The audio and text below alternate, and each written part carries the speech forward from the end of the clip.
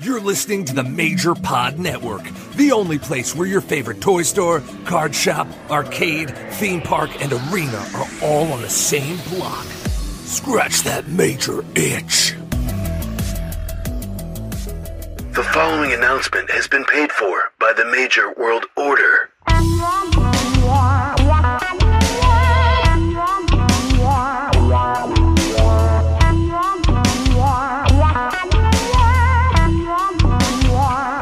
Major World Order.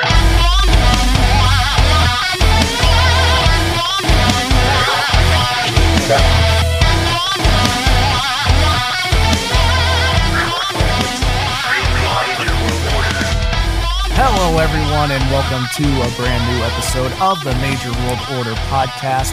I'm one of your hosts, Billy Peck. I am a ring announcer for both PWP Live and FWF Live. And with me is Husvar, a.k.a. Major Market, a.k.a. Handsome Husvar, a.k.a. Heartbreak Husvar, a.k.a. Giant Gun Husvar.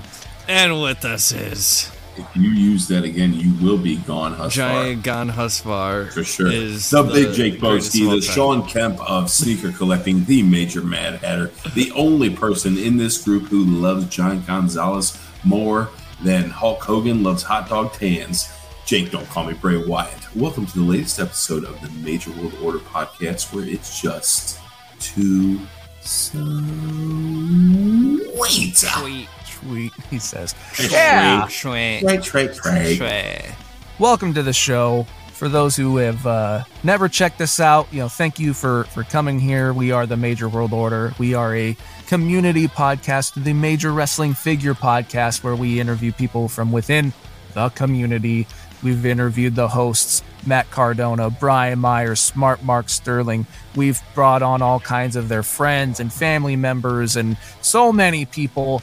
And, for those who are coming back, return listeners, we thank you too. You are, the reason why we keep doing this, and we enjoy speaking with all of you. And if you're not already, please check us out on social media, Facebook, Twitter, and Instagram, all at Major World Order. We have youtube.com/Major World Order, where we put up a video. Most recent one is a behind-the-scenes look at FWF Live 5, where Husvar picked me up from the airport. We hung out and, just got to see some of the stuff going on, from our perspective at FWF Live 5. Then we also have a patreon.com/Major World Order for those who would like to, get a little bit of extra content. You want to know who the guest is early. You want to listen to the episodes early, watch the episode. If you want some pop culture related episodes where we talk about Indiana Jones or Power Rangers or Ghostbusters or shoes or all kinds of things, that's where not Joe Shoes. Well, I mean, hey, maybe we should do a whole episode just talking about Joe Shoes. We could totally do that. But regardless, if you've been here for a long time or this is your first time, thank you again for being here. Let's not waste any more time, and let's bring on our guest, Colt Cabana, to the Major World Order podcast. There's a guy walking down the street with an NWO shirt the other day, and I don't know, I just felt like being an asshole, so I started recording, and then I put up my two fingers, and I was like, for life, and he looked at me like I was the craziest person in the world. He's like those current 11-year-old girls that wear Nirvana shirts, and then you walk up name 3 Nirvana songs. Right. Name 3. Who's Nirvana? Name 3 New World Order members. Who's Dave Grohl? Yeah, it's pretty sad. But. So thank you for having me. I appreciate it. And nice to be here. Yeah, absolutely, man. You've been doing the podcast thing for, well, really longer than anybody when it comes to wrestling. Yeah, you're like the OG, man. You've done a ton of podcasts and all that, and you've pretty much answered everything under the sun. So, we thought we would kind of just have some fun, kind of wing it, talk about your connections to the Major Wrestling Figure podcast, since we are, Major Pod Network and the community show and all of that. And And hey, recently you were just part of the big FWF Live 5 pay-per-view. Yeah, the comfortable gear. Yeah, it's comfy. That's some good looking gear though, man. I mean, it's I really enjoyed that. It's very creative too. I mean, comfy, and it has all the aesthetics that you need to highlight your amazing in-ring work. So I think boom it's pretty boom. I got the boom boom stuff, and I was thinking, I think I'm just. I said, I think I'm coming in. I've just turned 43. I think I was like, I told my gear maker my spandex days are over. He still made it in spandex, which I didn't ask him to, but it's a little, less just onto everything and more just be comfortable, enjoy yourself in the ring. And so, we'll see if it sticks up. But that was the debut at the FWF show. Oh, wow. And it brought me good luck, I would say. Spoiler alert to anybody listening. Yeah, absolutely. Yeah. Well, and at this point, we've already done like a big watch along with the pay-per-view, and for people to go back and get the pay-per-view. If you order it, you can sync it right up and kind of get our commentary with it. Since I was ring announcer and Husvar was special guest beer bash man. Don't forget me. I was a spectator at home, and I had to fill in somewhere. Spectator. Jeez, man. Yeah. I had to but Husvar, you were saying something. I had to change all my shirts before I drove home. All your shirts? How many were you wearing? Like 3. No. When you get, PBR, it's like your PBR for life, kind of like the NWO and the MWO. Well, I was gonna ask. So I know you used to make your own all your own gear, right? Do you still do from time to time, or?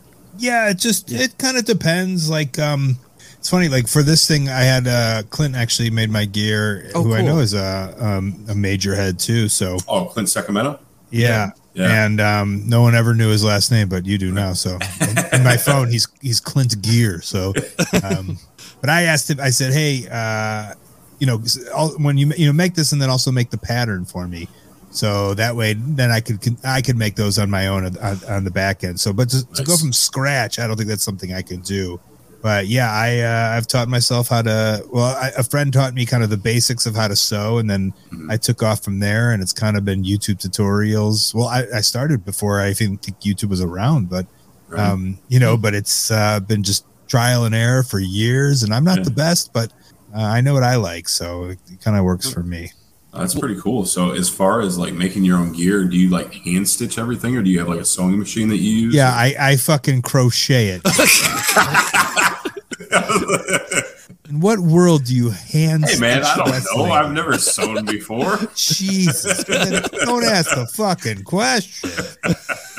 I've heard there's no such thing as a bad question, but yikes. Hey, man. Well, I wanted you to remember this episode, okay? That's why I'm doing that.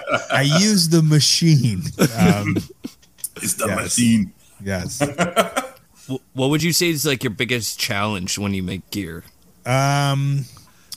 The worst, like I've done so many pieces where I spent hours and hours and hours of making it, and then I just like it doesn't fit or I hate it, and because like it might be hard to explain, but sometimes it's like you make like if I have like 2 big pieces of a singlet, a front and a back, right, and then I spend all this time designing and putting the stuff on the front and then on the back, and then when you put it together. And then, so like, kind of like putting it all together at the end is like the last thing. And then if it doesn't fit, or you're like, there's not much you can do, and it just kind of goes to shit. So that's the challenge, is like praying that it's fixed. And I'm not good enough to fix it. You know what I'm saying? There's people who would be like, okay, this is how I would fix it, but I'm not sure I'm good enough to fix it, or it's not even like it won't look as professional. If you do the fixing stuff. So I've done that before, and it's like, I spent so much time. This was my baby, and now it just sucks. So that's probably my biggest challenge. Yeah, I can't imagine like even like where to begin with it. I know if I tried to make my own gear, I would definitely royally screw it up in some way. And I have for years, and it's why I don't make other people's gear either. It's just like I know how sad, like disappointing to like get something and it doesn't work, and then it's like, what, someone spent all that time. Like I would spend all that time to make. The only time I made gear for someone was I made Sanjay Dutt a pair of trunks, and then he I found out he sold them to somebody in Japan like a month later. So I was like, I'm never doing this again. Never again. Yeah. Imagine if you did it by hand. Right? Jake. Yeah. No, but So, go ahead. oh, go ahead. No, go ahead, please. No, go ahead. No, go ahead. Yeah. No, go ahead. After you. After you. Go ahead, Philly. All right, go ahead. All right. So you met Matt and Brian like years ago in what, developmental? Is that kind of the story? On the steps of Ohio Valley Wrestling. Yeah. Oh, okay. OVW. Yeah. So we were kind of wondering that if it was Deep South or what. So that's Yeah, so they were in Deep South, and then Deep South shut down. Most people from Deep South went to FCW. There was a handful of people that went to OVW. And at the same time, I had been signed, and I had a choice of going to Deep South or going to OVW.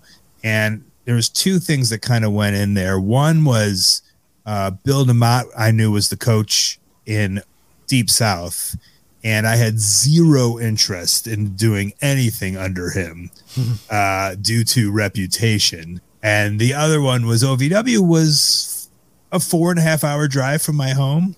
And so, that's always kind of like, it's a safety net in being a drives away from your house or your area. And so I had the choice. I think Nova assumed I would want to go to Deep South, and I was like, "Can I go to OVW?" He's like, "Yeah, you can do whatever you want." I was like, "Great, I'll go to OVW." And Nova's the one who signed me. And some people, Nova was very cool like that. Some people would be afraid to ask, like, if they had, about a choice, but he was like, "Whatever you want." And so, yeah, I was like new to OVW. It was my first week or whatever. At the same time that those guys came up from Deep South, which was Brian, Gallows, Ray Gordy, and Angel Williams, just a handful of them. And so we came in as like the new kids at the same time. And that's kind of where, of course, the bond of like being lifelong wrestling fans, and Brian, came right up to me and told me what a big fan he was of mine. I know that story has been told. So, but it was that we were all the new kids at the same time. I just, I was new to the territory, and they had been signed, but we're moved up to OVW. Got it. And it's obviously, reputation aside, and I don't know if OVW would have been this way, but you were pretty seasoned by the time that you were, going to developmental. Like, did you really need to go through the rigorous training that Bill DeMott would have given? Like, not really. Is that your question? So like going to OVW, what was it different? Well, we were doing training at OVW. Like there was still, there was still training, but yeah, it was more shows and it was more of established territory. And either way, like you're sent down there and you're like, you're a student now, and there was nobody getting signed to developmental and going right to TV at all. Like it just wasn't a thing. So it's just like you had to do it. And people before me were like, listen, it's just, you have to do it. And so paying your dues. Yeah. Yeah. And so, I looked at it as like an investment in my future. And so I did it. And so, I was willing to eat shit a little bit. Also, I was hustling so hard that I thought it would be like a nice little break to just like kind of be able to collect a paycheck and not have to like fill up my date book. The way that you hear Matt talk about how he does the indies, like that's how I was doing it for basically 20 years up to COVID, excluding my WWE run. It's just like you connecting with promoters, you're filling up your day, but you got to find Friday, Saturday, Sunday, and then maybe there's a Wednesday, and it's just like nonstop. So I was going hard up to that point. That was 2007 when I signed. I started in 99, and I was hustling from day one. So it was like, oh, maybe this will be a nice break to not have to finally do that. So for sure, because I could only imagine back then too. It had to be so rigorous trying to fill up your date book, and you don't have social media, you don't have all these easier connections nowadays that you would compared to back then. I would think it wasn't. So the other side of that sword is, and I'm not going to say you're wrong, but the other side of the sword is that there was not as many wrestlers in the industry at that time, and so if you stood out a little bit, there were shows, and there weren't that many wrestlers. There was, if I would say there was 500 Midwest wrestlers, now there's, maybe, 2,500 Midwest or whatever it is. So, I stood out, and me and some of the guys, like, we worked hard, and we made our name. So at that point, it wasn't the hardest to kind of get booked on shows. Yeah. And, it's hard because I feel when I started, that was like the first time where some people were like working for free, but like my trainers were like right away were like, listen, you get paid to wrestle no matter what, even if it's $10 or $20, like you don't let them not pay you. And so, even though I wasn't making a lot, but I'd make $20 at least. Nowadays you hear stories of people that, I've been wrestling for years and still don't get paid. So yeah, that's insane, man. Yeah. And, you building up, that career on the indie scene, like you said, how Matt, is, always in his paper calendar, his physical calendar, writing out I have dates. the same thing too. Yeah. Yeah. I'll show you right here. Like, there it is. Yeah. And not that I expect you, to remember, but I work for an organization called PWP out of Omaha, Nebraska. And you had come through there a few years back before I actually started working for them. But the promoter, Chris Havius, actually, he said out of all the people that he worked with, you were really one of the best because of, you learned how to build those contacts, how to book those shows and all of that stuff. So I don't know. I guess just wanted to mention that. No. I remember doing that show. I think it was in a bar, right? Yep. I'd imagine, because I don't think I went to Omaha, and it was such a nice little eclectic town. And so I didn't realize, and that's part of my love of what I've been doing for years, is going to these different places. And so for me as a kid from the suburbs of Chicago, at that point, probably living in Chicago, it's like I'm looking to see everything and do everything. And so to go to Omaha, Nebraska, where my father was born, by the way, Wow. And be able to check that off my list and to see like what that town is like, and get a little bit of the culture. It's something I really like doing, is getting a little bit of the culture from everywhere I go. And, I don't just go to these towns like, oh, another town. Like, I remember that show. I remember, going to Omaha, and I remember these weird places. You remember the weird places more than you remember kind of the big cities. And, I also think it's kind of made me who I am, where I think, I come from like the nicer suburbs of Chicago, and there's people that just don't get out, and you stay in a circle, and you're just kind of like, those are the people that you only know about those people, I guess.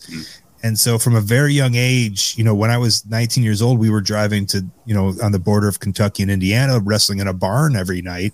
And you start meeting different people in the world, and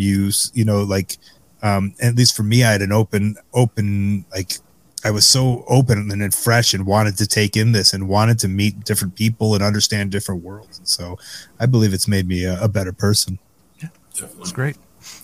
That's really cool. And speaking of Chicago a little bit, I wanted to talk to you a little bit about Pro Wrestling Tees. I know you had a very intricate part, as far as the beginnings going of Ryan's company kind of getting started up and all that. And, what were some of your kind of thoughts at building this brand, basically? And I mean, it's a juggernaut now. It's huge. It's, I just wanted to kind of get your input on that, and, what kind of led you to, kind of go down that path and help with that.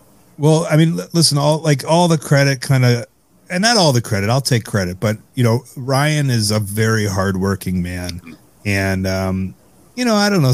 I guess I'll preface it with like some, like, people love to talk shit or whatever it is, but imagine putting yourself in that, like, growing that kind of business. And yeah, we may all make mistakes, and sometimes you can't ship if you're shipping out 1 million packages, maybe one is going to get ruined, and hopefully you hope the person's going to understand that. But Ryan's I've always said that, first of all, Ryan spends money to make money, which is something I would never do, which makes him different than me, right? Because I come from this, like, you never know when you're going to eat next mentality. So, I mean, of course I've spent money like investing in myself, but just not the way he does. He really is not afraid, which is crazy to me.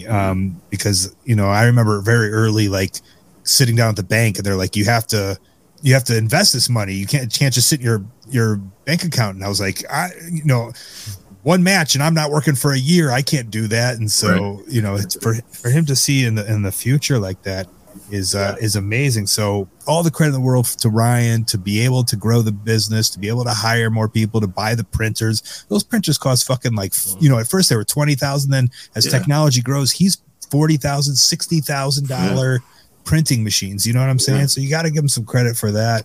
But there was a couple of us that would like sell merch on MySpace, right? Because you were able to put your PayPal link on MySpace. Okay. And I specifically remember like me, Delirious, Claudio. We were some kind of the early merch hustlers. And I remember thinking like, I wanted to start a web page. And I remember asking like some like friends of mine that was like gimmicktable.com, where somehow we could all, like you would go to one page and then we could all put our individual PayPal links there. Right. Or like there's different tabs of like Chris Hero, Colt Cabana, Jimmy Jacob, you know, or Matt Seidel. These are some of the people that were doing this kind of stuff early on. And like, I just, you know, I don't know, my brain, that's like, it couldn't move forward just past that idea and asking some people. So it's so funny that years later, you know, here comes Pro Wrestling Tees, which essentially is that idea, right? Is all the wrestlers on one page, one home page, and then you divvy out the money.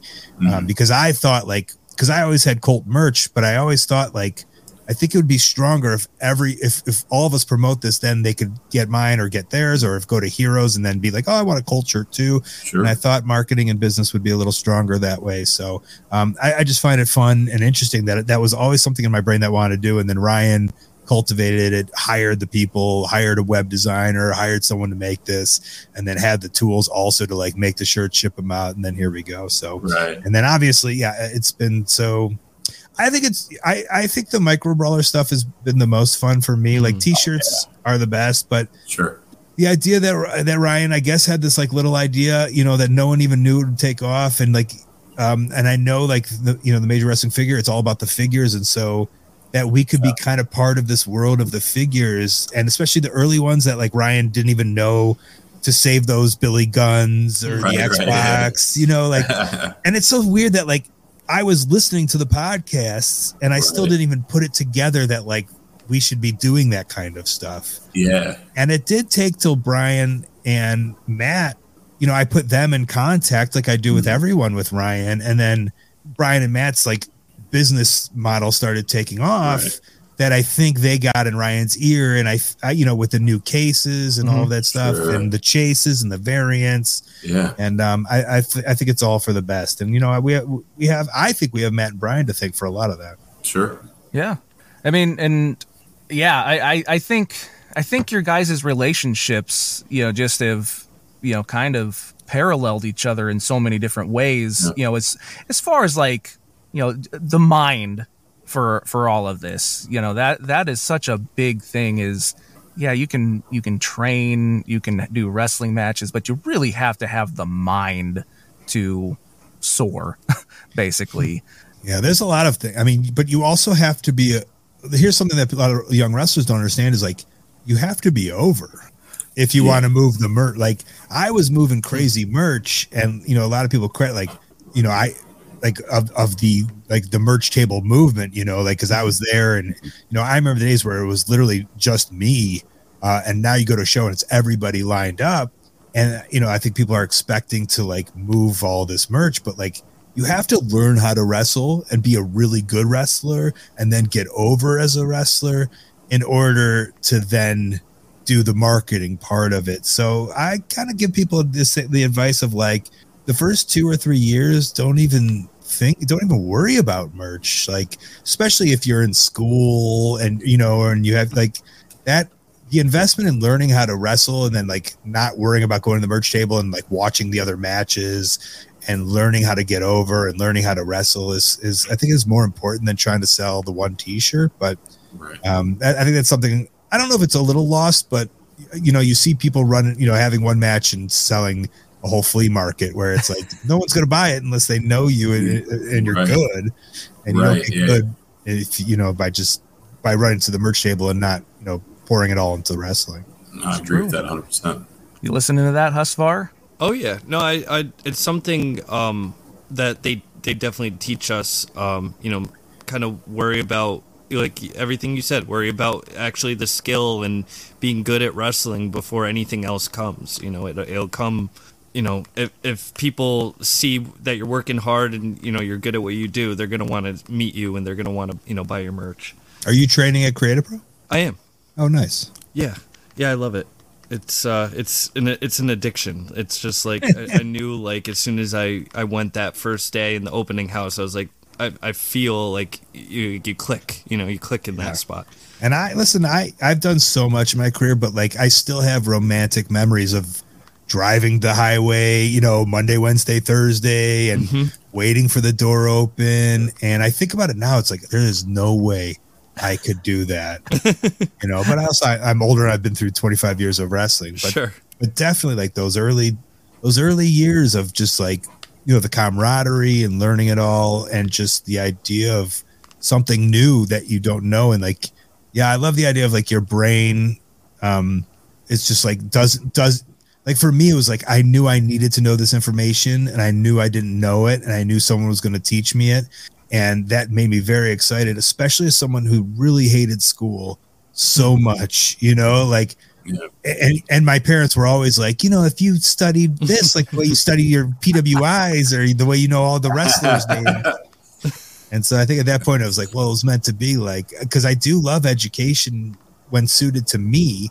Yes. And years later, you learn that like, with ADHD and I just don't gather information by lecture or by reading.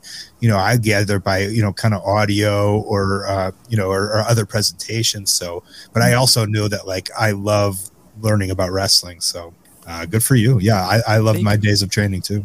Yeah, it's and like you said, I drive. I come from Connecticut, so I drive to Long Island. It's about a 2.5 hour drive. So But it gives me time to like kind of like just have time to myself, like, because I'm doing a million things every day, so it gives me time to myself. I get to like just listen to podcasts or music while I'm driving there, and then once I get there, I get to do something I love. So I remember my drive was like 25 or 30 minutes, and I would be like, this is my dedication to the, can you believe it, 25 minutes. Like me and Mick Foley, we would drive all this time to, like, you read from his book that he drives so long. Yeah. And like 25 minutes is like so easy for a wrestler. Like people dream. That's not even enough time for pre-workouts to kick in.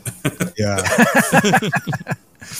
And then you have people like Britt Baker. I know she used to go to dental school, then go to back and forth and everything. So it kind of that inspires me to be like, oh, if she could do that, she could go to dental school here, and here. I could do a 2 hour drive and get there. And remember me, I drove a whole 25 minutes. Yes, too. yes. Please.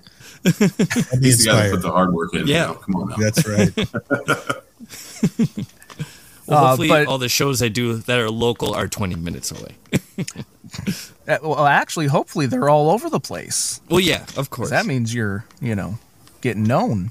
But you brought up like the micro brawlers and with the Major Wrestling Figure podcast and starting like their own figures and stuff. You've got your Major there Bendy. He is. Yeah, with the FWF titles, by the way. Colt two straps right there. Yeah. Look at that. The FWF exclusive too. Yeah. Nice. So you're a little older. Was the Bendies or the Bendums a thing for you, or? Yeah, I had a couple of them though. Like those were definitely ones that I did have towards the end. When did they come out? If I was to guess, 91, 92? Oh, yeah, 90. It was like right after the Hasbro's, right before the Jacks. Okay, so that would have made me 15. Okay. And I remember I had a Razor Ramon, and was there a Vader one? Yep. Yes. Pretty sure. Okay, which lines up perfectly. Oh my God, I'm going to show you this because Vader was my favorite, and this just happens to be on my floor. This is from when I played high school baseball. I made a Vader ball. That's awesome. That's incredible. I would always look at the baseball and like, this is how big of that we're all obsessed with wrestling, right? The seams of the baseball was his hair. Dude, it's so good. Wow. Like that's what I looked. I loved wrestling so much when I was playing baseball. That's what I would be like. Oh, look at Vader hair. So I was like, I'm going to make a Vader ball, and I still have it here. That's Okay. That's dude. so cool. I love that. I never showed don't anybody know. that either. Yeah. I don't know anything about like Legends deals and all of that, but Pro Wrestling Tees has made some Vader stuff recently, and they make their version of Mad Balls. Oh, yeah. I think you Based should off of put it that? in You, the you, ear you got the prototype, dude. Yeah, you get the to get an official Vader. All right, I'm going to bring it on our Whatnot tomorrow, and then show Ryan on stream, and we'll try to get Yes. everyone on it. Yes. I'm going to put it in my Hell Whatnot bag right now. Hell yeah. Well, good That's luck awesome. in that. I hope it happens. That'd be Yeah, I pretty want that. fun. Oh, yeah. From prototype to real deal. What 30, And then we can bump into Years Colt and have later. him sign it later. 25, 30? I don't know math. So moving on. Come on, Steiner. Yeah. But no, I think it's nostalgia is such a thing, and I don't look at that as like a bad word like so many do, but it's such a big thing right now, and like you get to have like a figure made of your well, so here's the thing. yes, Those big rubber guys. I was gonna say that's what you really want. That's your wheelhouse. Because I'll tell you what, Matt, years ago, maybe 3 or 4 years ago, Matt, I was like, Matt, who can make me an LJN custom that's like perfect? And he gave me a guy, and I DM'd the guy, and the guy was like, oh yeah, I can do that. And I was like, all right, here we go. And then he just ghosted me, this guy, the customs guy. And I was like, Yeah. because I was ready to pull the trigger on it. Right. And he ghosted me. And this was like, I don't know. Like, I'm not saying I'm some big deal, but how many wrestlers are fucking hitting you? Like, if that's your gig, Right. the guy that customs your LJNs, you're not interested in the. So, I'm super excited about that. Listen, I've already bugged Kinnick about it, but, also I don't want, like, I understand the idea of like flooding the market with Colt stuff. Who knows how much it's wanted, but I want it so bad. But just the idea that they're coming out when that popped up, I think they showed me at WrestleCon, like because they kept it a secret so well. I don't know from you guys too, but they kept it. Yeah, I knew. You knew, okay. I'm part of the team though. Yeah, so. fair enough. But at Live 2000 in Los Angeles, is that what you're talking about? Yeah. That weekend. Yeah. Yep. But like, I think before the show, they had showed me too. And Sure. it was just like my eyes and the nostalgia just hit me so much. And it's so beautiful. That's what I grew up on. LJNs. I have the memory of like literally the first line when I was probably 4 or 5, like going into Walgreens and constantly seeing the, the Hulk and the Andre. They were just everywhere. And there were so many of them, like in package, just at, there was just so much yellow and red just at every toy store ever. And I've talked about it with Brian, like when in Chicago, when starting lineups, they just, all they had were the White Sox and the Cubs. Like you just go into Toys R Us, like hoping to get somebody else, but like, they just thought all you wanted was, Ryan Sandberg and Andre Dawson. Yeah. And it just seemed like all they had was Hulk Hogan. It was like, and I remember like they would always just have the same ones. And one time we went into Toys R Us and Coco Beware was there. And I was like, I was just like, oh my, it's usually just Brutus Beefcake or whatever, who was on that line, and for some reason they had like one Coco Beware. And it was, that's the day I remember as like greatness in my mind. And so I love the LJNs, just the idea of them. That's what I grew up on. And for big rubber guys to be around, I think it's so cool. And it's just, I didn't even think to like make the other Demolition. Like these guys, they get it. I mean, you guys all get it. You're all in the community. And so, I'm like an outsider casual, maybe more than a casual, but like, yeah, that's great. Like, fucking that's great. And I know everyone's making like the Dino Bravo, like from Zombie Sailor, like the ones that we all wanted. So this is cool for me, the big rubber guys of like the ones that I would have wanted. And it's exciting. And so that's the nostalgia for me is the LJN and the rubber guys. Well, and that's even how you ended the pay-per-view the other day. You're like, hey, everybody make sure you support big rubber guys. It's like, I get it now. You're really pushing for like, hey, if there's a place for Colt, I'm ready. Yeah, it'd be amazing. That would be cool. So if you had the chance to have it, which gear would you use? Would you go with this one? Would you want different gear? Would you want your new relaxed synth gear or the classic singlet Classic. is yeah. that one that's like on my AEW promos that I debuted, and I really like that one. Okay. But I would like I guess like an SD Jones. Like I'd like the head. I was gonna say like headband? SD Jones. Yeah, I think so. Yeah. But that's interesting because I don't want to wear I usually wear jacket and headband together. Well, what if you could do a removable headband? That's what I don't think they had that, did they? Did anyone have that in LJN? They didn't, Not but you could have like that. a cloth one though. Like it is an accessory. Well, right. Some Did had L- accessories. But LJN didn't have. They didn't have accessories. those. Yes, they did. Well, right, a Terry Funk Yeah. brand. Yeah. But I feel like if I had an object, maybe a podcast recorder.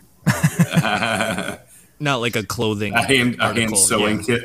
Yeah, they didn't have clothing options or Right. whatever, but yeah. I think it would be singlet with the Cabanarama headband on, just melted on like SD Yeah. Jones, I think. Okay.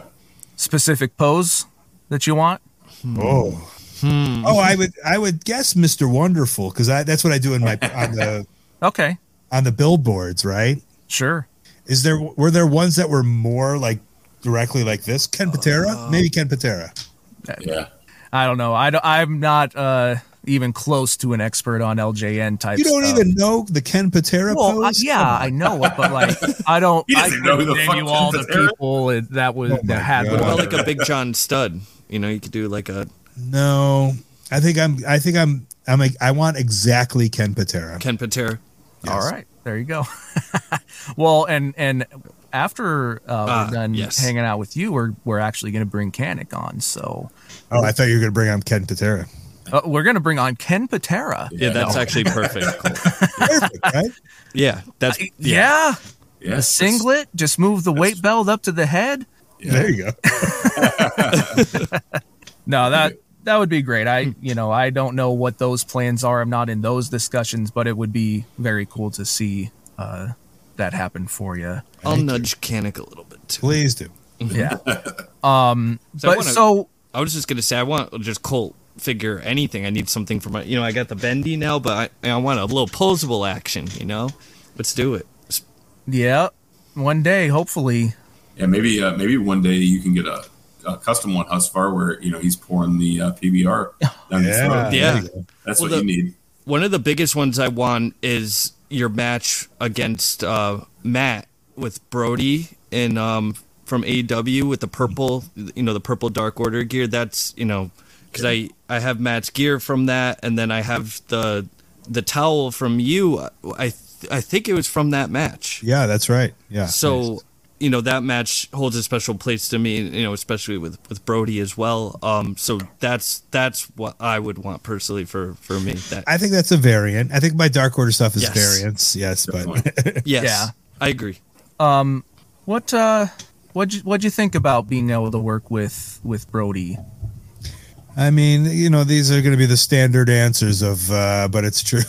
He was just one of the dudes. Like, he was a great dude. And it's pretty fun that, like, I'm very grateful, that we were so, because we were pitching this program and we were going into it, and then it kind of got like diffused because Cody needed somebody to work with. So, but we both wanted it to happen, and so the blessing of that, I guess, is like we were in constant contact and always texting ideas and like always, so like no one knew that obviously this stuff's gonna fucking happen, and so just for me to be able to have those like constant contact and phone calls with him that I had never had before, but we were so interested in like doing business and wrestling and being able to do something, because I think at that point he had lost to Moxley, so he was frustrated about doing nothing, and I wasn't doing anything, and so I loved the idea that I could be the filler. That was my pitch to him, is like, let me be the filler that just loses to you, so you can then like be long enough away from Moxley that you can then move on back to the main event, kind of. Yeah. And it didn't happen, but like we still were able to talk, and again, he was, the term, just one of the boys, and he is, and I'm grateful to spend a lot of time with him in his last days. Yeah. Oh, very nice to hear. And Definitely. the little Brody shit is so great. Dude. Awesome. I love it.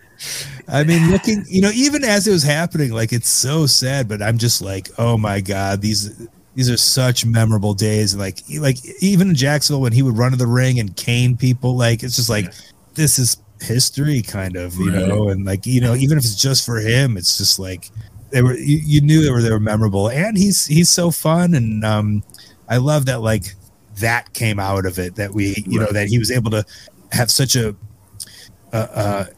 just a better relationship with wrestling and wrestlers. And who knows if, like, that relationship with pro wrestling would be as strong if that hadn't happened. And obviously, that's not what we wanted to happen, but I think, coming out of it, it's at least a positive for him. Yeah. If there's anything good that can come from it is that his son, gets to, live on that legacy. And it seems like so many of the wrestlers enjoy his presence. And, I remember there was a video, I don't know what it was, some sort of party or something that, Adam Cole, was in WWE at the time. And there's video of, little Brody giving him a tilt-a-whirl or whatever, like on the dance floor. And it's like, it's just cool to see everybody embrace him as much as they have. And he gets to kind of, live this dream and have happy moments for sure from it.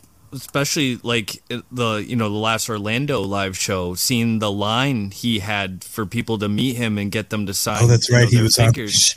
Yeah. Yeah. With Sammy. And that was just so cool. Yeah. So cool to see, and you could tell with him, he was so excited and, he loved it. So I love to see it. Speaking of live shows, you've done several major pod live shows and being part of FWF, and obviously, when you started meeting Matt and Brian, did you think like, oh, like we're going to be friends, like, 15 years later, and we're going to be doing these shows together? Obviously not, but like, it's cool that those relationships stayed going and you guys are involved in this kind of stuff together. Well, they were probably my closest friends off the bat in OVW. So right away, like, we had a bond and a friendship, and I'm glad that it's gone all these years. You know what I'm saying? That it hasn't gone away. Also, I was there in the very, very early years of, like, these friendships with these kids that were 21, 22. And I watched Matt buy on eBay a full set of LJN when we were making $500 a week, going like, what the fuck are you doing? And then him pulling up wrestling figs for message board or whatever. Yeah. You know what I'm saying? Like, and it was a whole new world to me. And I'm just like, and I saw the obsession. And then fast forward to where, like, I get into this, I start this podcast, and my obsession is kind of like understanding the minds of the wrestlers and why they do what they do. And so, so like, I knew how much they love and how deep they were into the wrestling community, the figure community. And so, I think it is like, it was meant to be that they figured out, like, how to make their own community for this community that they were so into, because they were like on pay-per-views, but like, like typing into the message board as like fans of like figures. And it's like, you guys are on the top of the industry. What do you like? You need, like you should be leading the charge kind of. Right. And so it does make sense. Like, you said, like, could you have seen this? And like, yeah, like, I think that's all mapped out to where it should be. Nice. And, like not if I helped pave the way of the podcast, but also I think I gave them their first podcast equipment to, I gave my old podcast equipment to them, I think to Pat, and Pat gave it to them. And so, and any questions, and even early on when they didn't have questions, I would be texting Sterling and being like, yo, you got to do this. Yo, you got to do that. Just because I wanted to see them thrive so much. So it makes me so happy how good they're doing. And I say that because I believe that their love is true, and like, they're not doing it to like, right. Like, I remember my early days of the podcast, and it was just like, I wasn't trying to make money. I just, I was just doing it. And all of a sudden it like became lucrative. And I think that's like, it's hard to do, but like, I think it's a good equation, is that you're doing something and you love it and you're into it. And then like, the money comes and yes, you take advantage of it and they're doing that. But, it all stems from just a love of wrestling figures. So, yeah. And that initial takeoff, like you said, it's not if you're in it for the wrong reasons, and that goes with anything in life, you're going to fail, or it's not going to work out the way you planned anyway. But, like, for example, the three of us, we just literally just did this just because we had a bond of friendship, and that's all it was. And from a contest. But it was just one of those things. Like we did this to just start off just to hang out and talk about the Major Wrestling Figure podcast every week. And it turned into this. I mean, what are we at, like 130 episodes now, I think? Something like that. And it's just a week. It's crazy. We've never missed a week, and it's just, it's still fun. It's still exciting. And, we make a couple bucks here and there. I mean, but it's not like, that's not why we're here. We're here because we love what we do, and we get to just hang out and shoot the shit every week, and it's, as long as that equation doesn't change, then everything's fine, Well, and speaking of, what we do, and, our bread and butter is interviewing major marks from the community. And, you brought up, you kind of, in a way, gave them a platform. You had Matt on your show. Yeah. And one of the questions that we ask major marks is, how did you get into the Major Wrestling Figure podcast? What was that thing that led you to it? And a lot of times people say, well, I heard him on Colt Cabana's show. Mm-hmm. So you are deep, within, the creation of, this and show. I guess I forgot to say, like, as you were saying, like, the question before was, did you see this happening? Right. That was the other thing. It was like 2011. I was like, you both got to tell this story, of hiding the figures that tells us dad. And so, like, I knew, like, that was like my marquee podcast, question. Like, I knew that would be the chunk of it. It's just that, so, of course. Yeah. But that makes me feel good. And I'm glad. And that was the whole point of my podcast was to promote these guys that no one would know about, like they were just too, they were the edgeheads or whatever they were.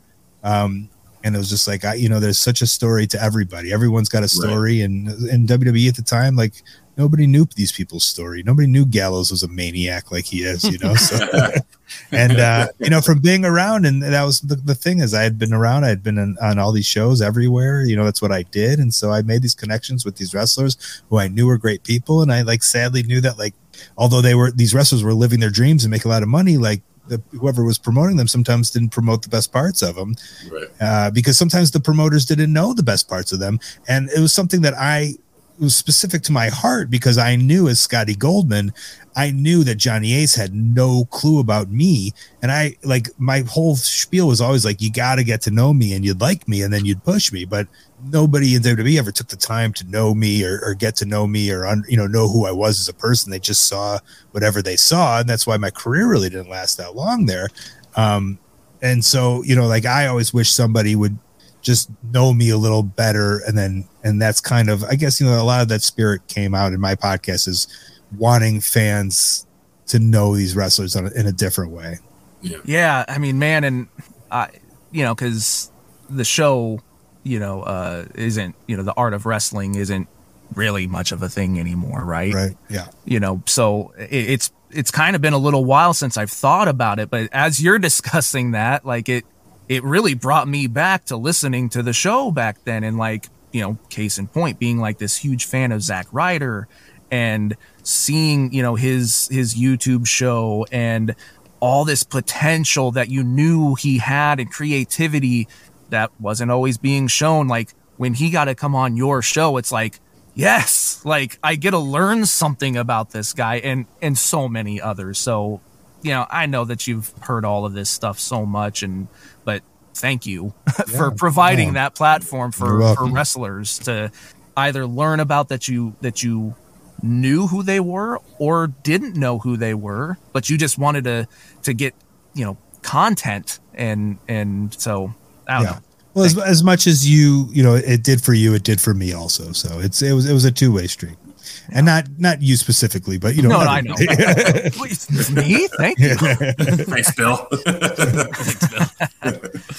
And then I, of course, I'll answer your question, I guess. They said they were starting a podcast, and then I was like, oh, well, I want to listen to this.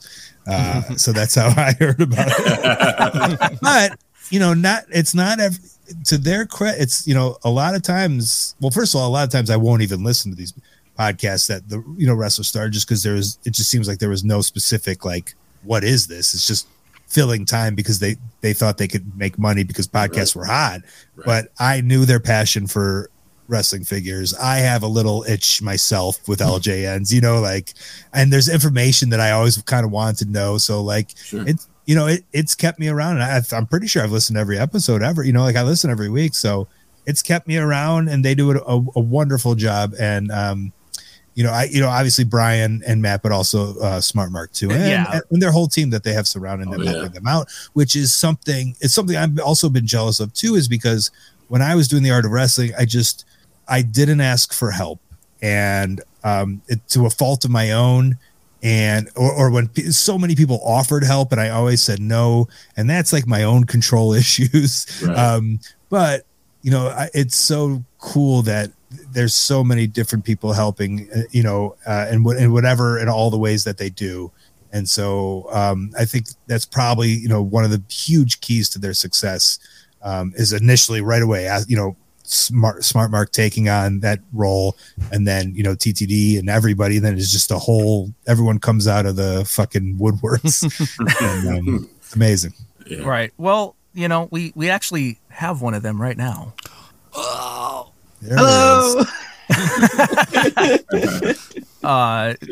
Kanik, a big part of the team, and making sure a lot of that stuff happens behind the scenes, and so yeah, it's a nice team that the guys have put together. Actually, Colt Cabana's podcast got me into podcasts. I just needed something to listen to while I was at a dead end job, and I was like wrestling and like his comedy and everything, and just like. I was like, this is actually really entertaining to listen to. And then I kind of just like explored into other people's podcasts. Once you fast forwarded through the first 10 minutes, right? Only Jake I catch up. Doesn't hit home with him. He's sitting there like, wait, what's going on? Those are the ads, right? Yeah, just my opening spiel. Like, no, from the studio apartment. Now, Colt, we won't, keep you too much longer, and we do very much thank you for your time. But, we said that we would bring this up. Now, Kanik. Kanik. Well, don't panic. It's Kanik. It's Kanik. You want to set the record straight? Yes, Kanik. It's Kanik. Real quick, I got to say, I have to call you Kaniki, because that's what I was first introduced to you as. So it's just like The Undertaker. I can't call him Mark. You know what I mean? Not that I'm ever going to talk to him. Anyway, you can call Kanik Mark. Yeah.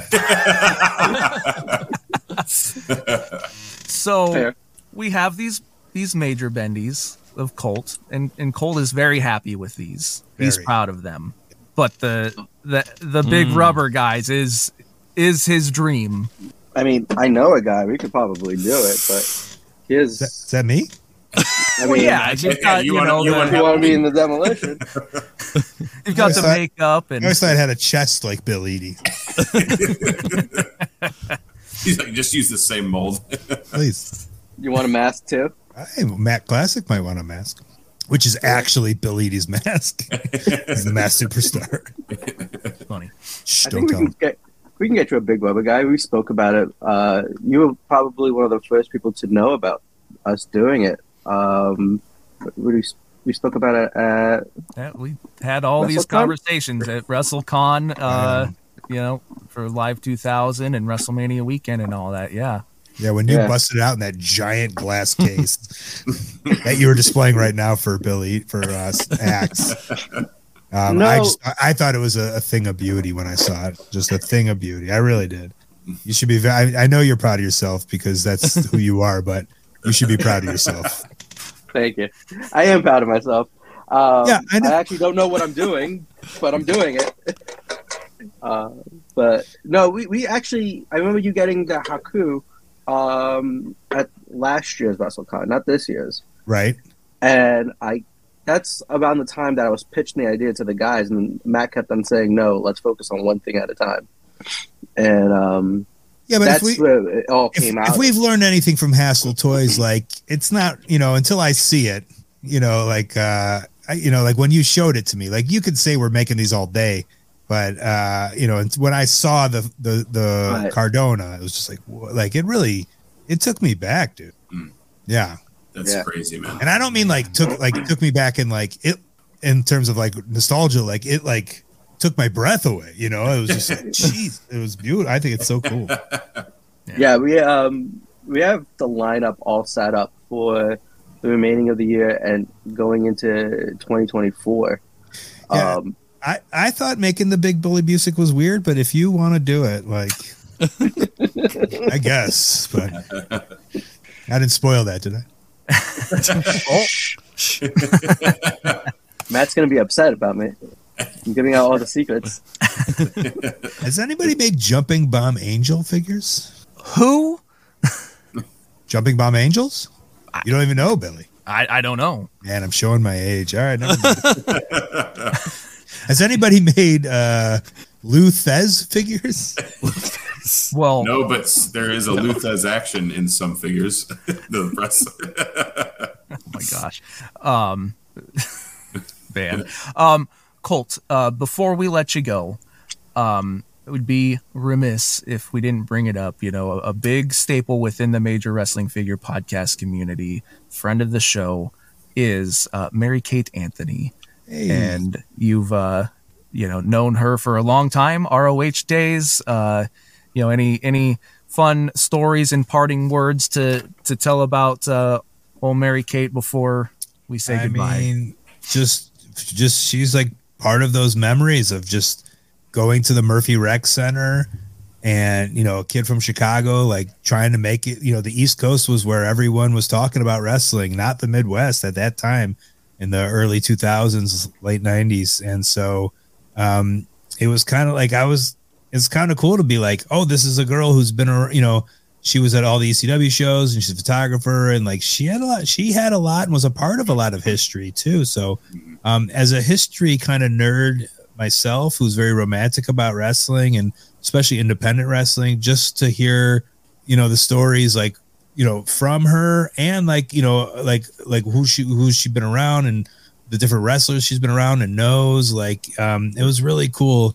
And it's one of the things she's one of the people I think about as I started to travel into a different, the East Coast. You think about, I don't know, Mary Kate and Brandy from PWI and just, these are the people that just spike up in your head of Sure. who you got to meet. And she's made, I'm trying to think of all right, I'll give you one, I guess not story, but I remember I wanted, and this is for the card marks out there.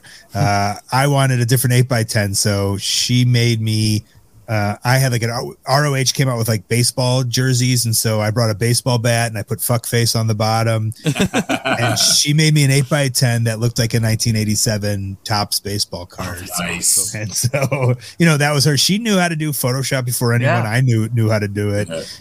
And she was the photographer. So it kind of all worked out. Oh, that's awesome. Well, Colt, thank you again for being willing to do this. And thank you so much. Thank you. Got it. Appreciate your time, man. Appreciate you. And remember, every Tuesday at 5:30 Central, we do pwtlive.com, which I recommended. I know that the major boys do it at 5:30 Central Time on Monday. So I was let's do it at 5:30 Central Time on Tuesday. So everyone's familiar, so we could just milk off of their fans. And PWT, we have the warehouse and we have all this stuff. So there's, and it's with AEW. So there's always a lot of cool stuff. Yeah. And if you want to watch me on Twitch, play Fortnite and Fall Guys, twitch.tv/Colt Cabana. And there's not a lot, one day I'll jump back into podcasting. I tried with Wrestling Anonymous. And again, I think a lot of it was just me trying to do it myself. And then I tried to kind of reach out to a partner and it kind of didn't work out. So one day I'll forge back into podcasting once I find the right thing for myself, or I'll forge into something even, we don't even know yet, that maybe isn't podcasting or something else. But you never know with me. I'm always trying to innovate, and I just appreciate what Matt, Brian, and Smart Mark are doing. I appreciate you guys, and I appreciate the community, and thanks for having me. Thank you very much. Thank you. Appreciate you. All right. We will talk to you another time. For Colt Cabana, I'm Colt Cabana. Well, Kanik, welcome to the show. How's it going? Thank you for having me, guys. Of course. Long time no see. I was just, we saw each other, Mackenzie Mania. Which was insane. I'm not sure if you had the chicken tenders, but they were delicious. Oh, dude, I did. I didn't get to eat them until I got home, but they were incredible. They were like Frosted Flake. Yeah. I saw a menu or something listed somewhere, and I was like, "Wait, Frosted Flake, like dude, they were coated so chicken good. tenders? Like that sounds good." It was delicious. But yeah, Mackenzie Mania, we saw each other. Mm-hmm. It was awesome, and then I came back, and I just started working on Bendy's. Just saw some finished samples for the Paracon, and those are finishing. We'll go into production this week. We'll finish up next week, and then ship, and it's going straight to Ohio. But the big thing now is Big Rubber Guys. Got Matt, got Brian. These are the unfinished painted prototypes because they don't have eyes. I gave the guys all their other prototypes. I think I'm going to keep these because I think it's funny. The possessed versions.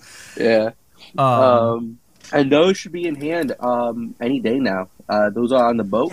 So once we have them, I've gotten the measurements for everything I need for boxes and bubble wrap, and I might just start making boxes in advance so that once they're here, I can just drop them in and tape them up, put a shipping label, and boom.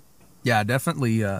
Very excited about these. Oh yeah. Yeah, we've been lucky to see them, at Live 2000, and then we got to see them again at FWF Live 5, and just seeing the progress and all this stuff, and how excited people are online, but like especially seeing like Colt's reaction or other people's reaction when they hold them, and they're just like, wow, this is like really, really close to be that original feeling of the figure itself. It just I'm sorry to cut you off. No, you're fine. We went through 4 different prototypes of the actual material. So actually the first one we got was hard, and it wasn't the correct size of an LJN. It was more of a WCW Just Toys, or not Just Toys. Original San Francisco. Original. Yeah. Yeah, thank you. So it was like that. It felt like that, and I didn't want that. The guys didn't want that.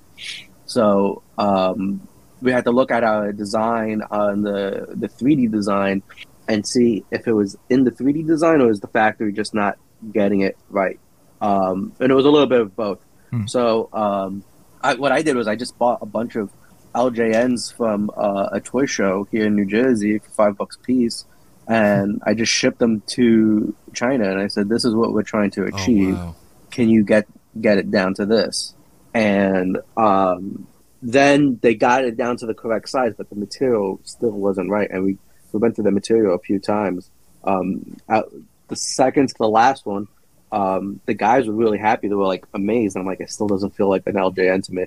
And I'm like, I think I got the right rubber now. And the one that we showed off at the live show when we announced it was the second to the last prototype. Rubber sample. Yeah. Rubber sample. The one I received after that is the one that we're going with because it's soft. That's LJN style. Nice. That's, and I don't know if that had been mentioned or not. Or if I forgot, I feel like it's new information to me, at least, about the sending, the LJNs I think that's really cool. Just like, you know what? Here's the simplest thing to do. Play with these figures, feel them. That's what I'm looking for. See their scale, and that's what we need. Like, it's such a simple thing, but like it's really smart. Like, that's the way it really should be done. It's reverse engineered. Yeah. And it's not even reverse engineered because it's made completely different from how an LJN is. And it's just, that's how figures are made now. And what was done before in the 80s, you can't duplicate it now because it costs so much money to do it, especially at such a low run that we're doing it at. So it's different ways of doing it.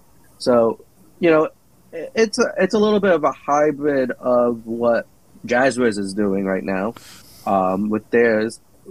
But I think ours is much closer to the actual LJN styles from the 80s. Right. Yeah. But in like every way. Right. Yeah, and we'll pay homage to like the actual poses of what they had or what should have been, or other things. But we want to create our own poses because we are our own company, our own style. But we just want to still have that feel and look of what was going on in the 80s. Definitely. Yeah, and I think it's cool. Like, obviously you can answer this question. I'm assuming that the first Matt and Brian, they probably picked their poses based off of the figures they wanted to be emulating. Yeah, and I think that's really cool too. Like we talked about, with Colt earlier. He wants. Fantasy booking his own LJN style. He wants that Ken Patera. Maybe a headband,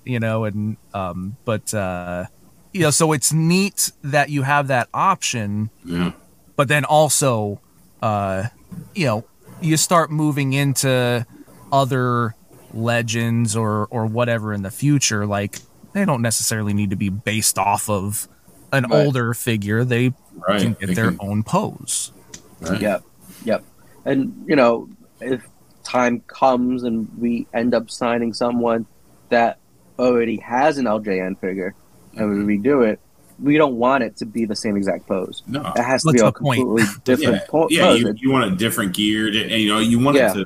You want to differentiate, like you want to, appreciate the nostalgia, and like we honor that, but like this is our version of it, and like something completely different that you need to have for your collection. Exactly.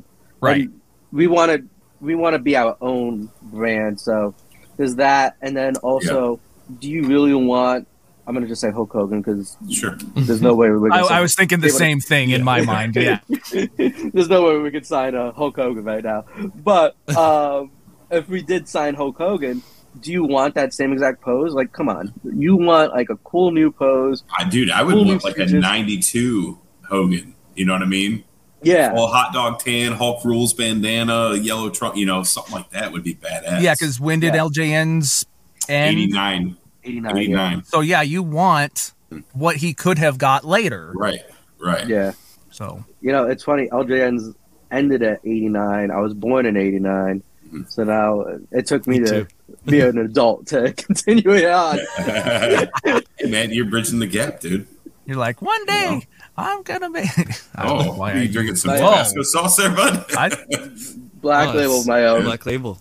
Oh, I thought that was my liquor like store didn't have full size bottle. And I was like, I never even seen that size. Bottle. I thought that was like a cooking oil bottle, like olive oil, vegetable oil. It burns the insides both ways, right? In and out. Yikers. I'm not drinking tonight. That's how to take today off. Another thing, like I feel like these, the big rubber guys are gonna do is like whenever Matt and Brian do the the Christmas videos showcasing the series, it's gonna make people want to go back and get the old ones to be able to have a match with your Cardona or Myers or Demolition, like with rest in peace with Iron Sheik passing away. what was it, last week? You know, I never had a chance to get his LJN, but it's something I want for my collection because I loved him growing up. So now I want to get an Iron Sheik and, display him with everything together. So I feel like the big rubber guys will also help, have people go back and be like, oh, I want this to go with this because it looks, cool. Well, with the collection. and, perfect example, like I've said, I don't have anything against LJNs. I just, that was not for me specifically, that was not my go-to for wrestling figures when I started watching wrestling. So LJNs was never a thing for me, but with, all the talk of the big rubber guys, coming out, and, I'm a big fan of George the Animal Steel, and I never had one of his figures. And I was like, you know what? Like, let me look into the George, LJN, and luckily it's one of the ones that's not super expensive. Yes. Yeah. And it's like, other than one little thing, perfect shape. So like I can nicely display that alongside my big rubber guys, and that excites me too. Mm-hmm. Yeah. A funny story is I was buying up, because I've had this idea for a while. And I knew we were eventually going to do it. I was just buying up LJNs every time I saw them when they were in good shape at a good price at a flea market or at a convention, or if someone posted on the Facebook group. And someone noticed what I was doing and called me out on it on the Facebook group. And I just ignored it. I was like, oh my God, I got to cool down on this.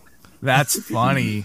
Wow. Because I did the same thing with the Bendums when we were doing the Bendies. I was buying up all the Bendums because, one, I wanted to have the full collection to display with my Bendies, and two, I needed samples for us to like explain things to TTD. So it's like Nick Gage is based off of like the big Bossman of his nightstick. So like, that's how we got it. Like, you could have accessories with the Bendies because that's what the Bendums did. Mm-hmm. That's right. Al Snow with head. Yeah. Mm-hmm. Wow. So let's see. You're also, you're not just working on big rubber guys. You're working on. I have my own site now. Yes. Canix Merch. Yes. Yeah. Literally building a brand behind mattsback.com. I own the domain. He owns the domain. It exists. Goes to my site. Doing limited drops. So we got Indie God shorts. Oh, I need to order my pair still. Sick. It's based off of the gear that Matt actually wears. Mm-hmm. And it's very easy to confirm that it's exactly what Matt wears because I just stole the documents from the figure that we made. And TTD, I believe, designed it. I'm not sure, actually. Don't quote me on that one, but yeah, we have all the documents, so it's easy for me to. It might have been. I think it might have been Ecto. It might have been Ecto Cooler. So, but we have the documents because we made the figures. Right. I just pulled everything out, and I was like, "Oh, I could just easily design this." Mm-hmm. And I showed it to Matt, and I explained to Matt what I wanted to do, and he was all for it. He just said, make sure it doesn't get in the way with big rubber guys and bendies, and I said it won't because this is bendies and big rubber guys is now my full-time job. Sure. I'm no longer with Zavi, so full circle here. Yeah. You were on our podcast when you were leaving Eagle Moss. Eagle Moss. Yeah. And you're like, I'm going to Zavi. And then you went, hey, the paperwork hasn't come through yet. Yeah. Can you edit that out? Oh, yeah. Yep. We had it. Yeah. Yes. I kind of forgot about that. Now, look what the Major Wrestling Figure Podcast does. There's so many different people. Every time you come on, you get a new job. I know. Now I'm just employed by the Major Wrestling. Next time MWO is going to hire you for way less money and way less responsibilities. Yeah, it's funny. Actually, I won't say that. Yeah, don't say anything that'll get you in trouble. But yeah, now it's I love Zavi, and I decided to do this full time. I just wanted to give it a try and see where it can take me, and take the brand and the podcast and the community and see if I could build it to something. My dream is to have it where I can hire more major marks to be part of everything that we're doing, because I fell into this because of the podcast. Yeah. I want to see if me falling in, can I grab more people onto the raft or the lifeboat, Right. I guess you could say, and leave your crappy 9 to 5, come play with me. Dude, I'm so down. I'm in. I've been actually trying to find a new job. I don't have a 9 to 5. Billy, you're already in. Yeah. Shut up. Yeah, Give some other people a chance. Yeah. Damn it. me. That's fair. But no, I know that, I'm somewhat privy to some conversations, and I know that this has been a little bit of a goal of yours for a while now, to get major bendies and merchandising to a point where that can be your job. Yeah. And I mean, you're there. I don't know if you're quite to the spot where you feel like super comfortable with like, well, there's longevity in it now, but you're in a position where you can definitely try. Yeah. I'd rather try and fail than not try at all. Yep. And that's where I'm just at right now. And full honesty, a lot of my friends in the business love what I'm doing, but also think what I'm doing is very scary. And they're constantly sending me job openings. And I'm like, jeez, that's great, but I'll apply just to make you happy because you have like a friend there or something. But I'm pretty sure this is where I have to be. You're where you belong right now. And we were legit kind of just talking about this with Colt. It's kind of one of those things like we were talking about Ryan from Pro Wrestling Tees and, how like his mindset as far as running his business, it's scary to him. He's like, he just lays it all on the line and just goes with it. And it's like, that like, to me, that's scary to me too. But, if you're in a position to where you can lay it all on the line and you believe in it and you love in it and you do it and it's successful, why not keep going for it? You know what I'm saying? Like, ride it till the wheels fall off. You know what I mean? It's just... Yeah, you can always apply for a job. Yeah. If it doesn't work out. Like, dude, we could all work at Arby's. You know what I'm saying? Like, together. Arby's, and no shit. Dude, I'm down. You guys want to go get some Sammy's? I had Arby's this little week. roast beef? I'm down. I'll buy. You fly, I'll buy. Literally fly. How about you? That's fly, actually I my buy. goal for all my friends since I don't know how to drive. That's awesome. Yeah, but like back to that, it's just I gave myself a time frame in my head of, okay, when do I need to pack up and actually get a actual 9 to 5 job, and I'm not there yet. And I think everything that I've been doing so far with the extra time that I have, I think it's helped the brand. We've grown significantly with everything, with product sales.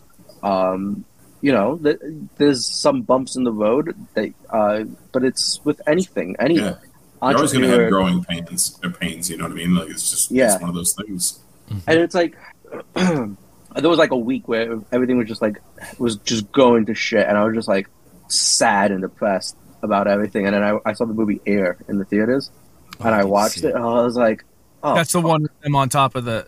No, Michael Jordan. Air. I was thinking. Air. I don't remember. That's a different movie. Ben Affleck. Yes. And Very I good was movie. like, oh shit! You know what? This is what happens in business. You're gonna hit a lot of bumps. Everything's gonna be okay, because if Nike was falling to shit, and look at them now. I think it could be okay. Yeah. And then my brother owns his own business as well. Smart Cups.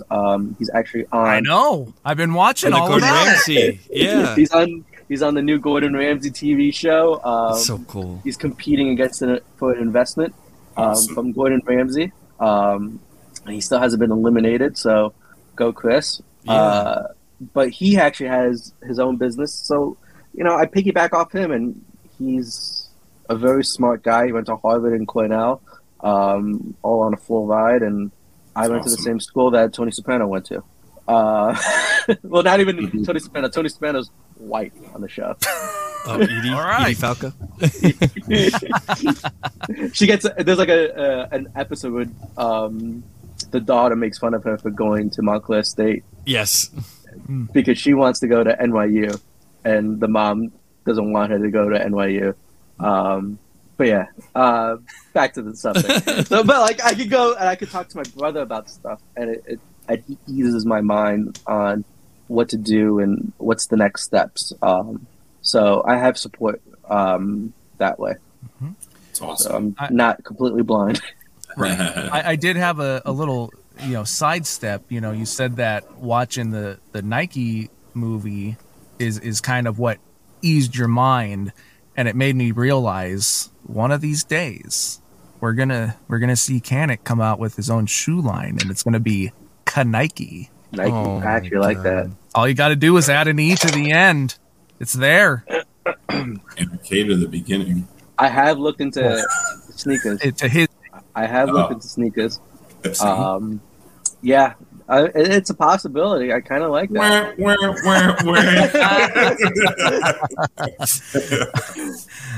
Let's focus on shorts first. Hey, right. One leg at a time, guys. One leg at a time.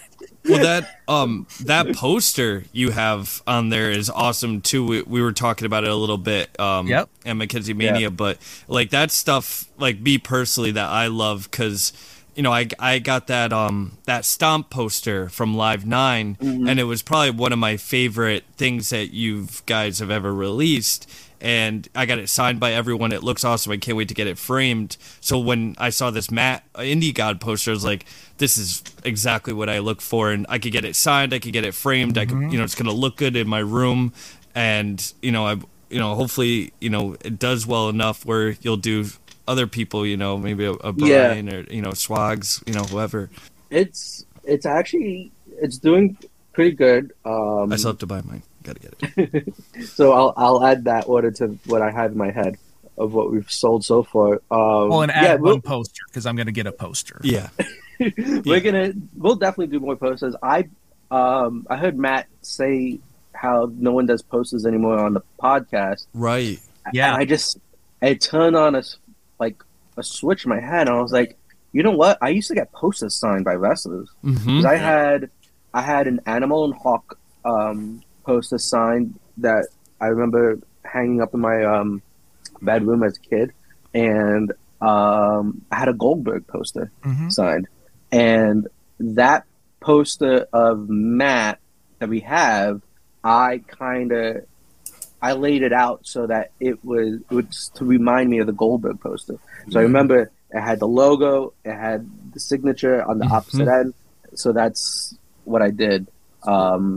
It's perfect. But yeah, we'll probably do more. It seems like people like it. Yeah. Usfar and I were talking on the phone actually after Mackenzie Mania, and we were talking about your merch, and I was like, I for sure I need to get the poster specifically. And I remember like when it was first announced and all of that, like, and I'm glad that you had it included in the description. It's what, a 16 by 24. 16 by 24, yeah. Right. When I first saw it, it's like, okay, poster. Is it like an 11 by 17 or, It's a real poster. And when I saw that, I was like, fuck yes. Cause like literally right above my head, like right here, I have hundreds of signed posters for movies or wrestling or whatever. I love collecting posters, but no one does it anymore. They say poster, but it's not.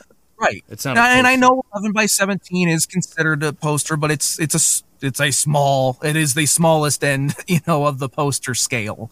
And then 8 by 10s and whatever. I want a real poster. and I think that's great. So Yeah. Yeah, it was hard to determine the size because there's the 11 by 17, then there's 16 by 24, and then what's the next one up? It's like 32 well, by 18 by 24 would be yeah. the next, and then Is it 24 20 by something? 36, and then Yeah. 24 by 42 is official movie poster size. But right, and I wanted something big, but I didn't want something too big that takes up too much wall space. Agreed. Because, let's face it, wall space is valuable space to us as collectors. Yes. yep. So, I went with this size just because, like, all right, it's big, but it's not too big. Yep. It's not going to take up too much real estate. So, And it's just a picture of one wrestler. right.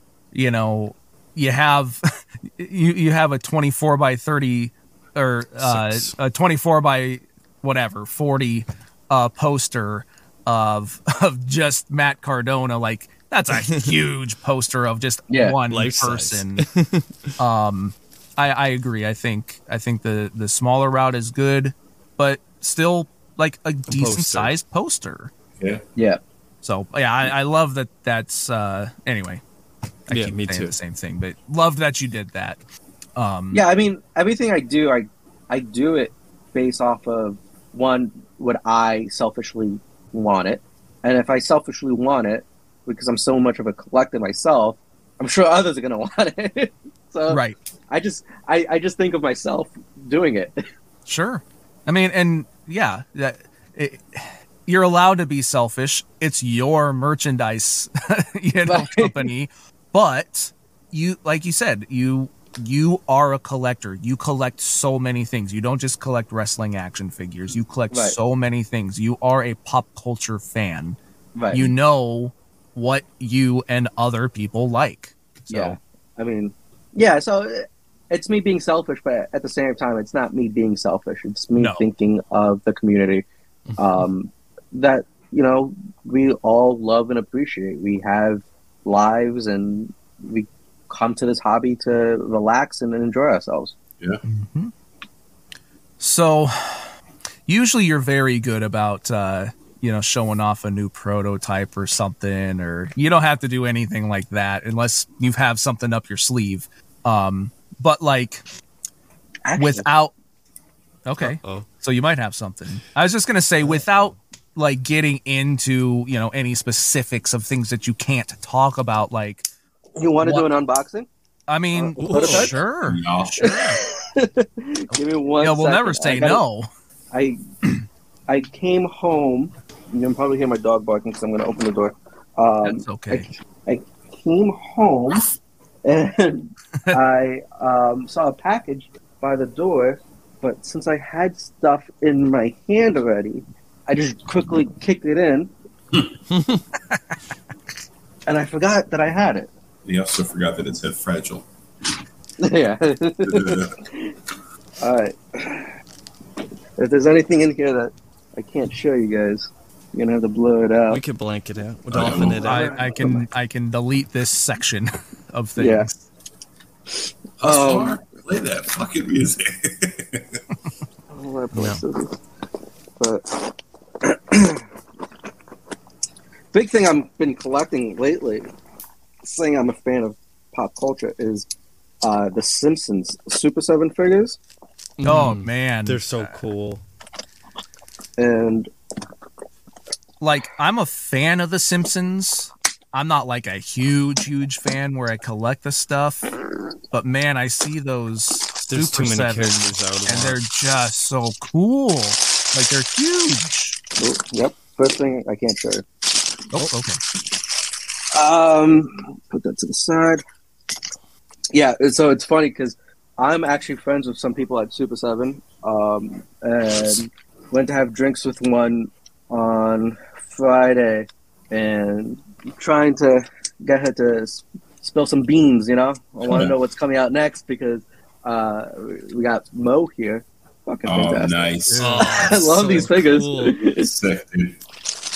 There's a couple I have on my list. I just haven't pulled the trigger. Just so many. You get me itchy. All right, so this first one, I'm sorry you're gonna get the plastic sound because this is actually how they pack it. You guys get to see everything. Nice. Yep, perfect for those Patreon folks. Unless he shows something that we can't see, then well, I took the first one. First one definitely can't be shown yet. Ooh. But this is the rubber Sabu Bloody. Wow. Nice. So this will be a chase. Raised the scars. Signature in the back, bloody, stuff that needs to be fixed. Overall good. So I'll go over the process. So we'll get the resin style, and that is obviously non-bendable because it's resin, and that is really to just show me the process of the mold. That is for me to just look at the mold. Don't look at the paint. Look at the mold. Okay. Yep. They'll paint it. Yeah. They'll paint some of it to give me an idea, but that is really just for the mold. Then the mold gets that. I prove that mold gets made, and then they will create a rubber prototype. This rubber prototype is more of a finalized paint job, but not a finalized paint job because it's hand painted. Yeah. So it's not going to be as clean. And same process with big rubber guys. Same thing. Yep. And but this is to give me some notes on what needs to be changed. If the color's not popping right, or if I want to change this blue to another shade of PMS blue or whatever it is, this is the proper way. Next one. I was going to ask, has there ever been a time where when you're going from that resin stage to the rubber mold where you look at the resin, you're like, okay, this looks good, this scar looks good, and then when it translates over to the rubber, that it gets like messed, like maybe it gets a little too like the scarring. Does it change at all? Does it change? Has there ever been any times where it's like going from that process, it doesn't quite get to where you want, or has it been pretty consistently? It's been pretty good so far. It's actually been better. Good. Because for example, Gallows, his beard, I think came out better than what I expected it was going to be. Because it's bendable and everything, which, I asked them to do it, but I thought it was going to break very easily. I was very afraid. No, I haven't. I haven't. And I bend it all the time. Tempted fate, but it seems pretty durable. Yeah. So, well, it's good to hear that it's not giving you any issues. Good. This is the regular Sabu. Yeah. All good on regular Sabu. I gotta get caught up.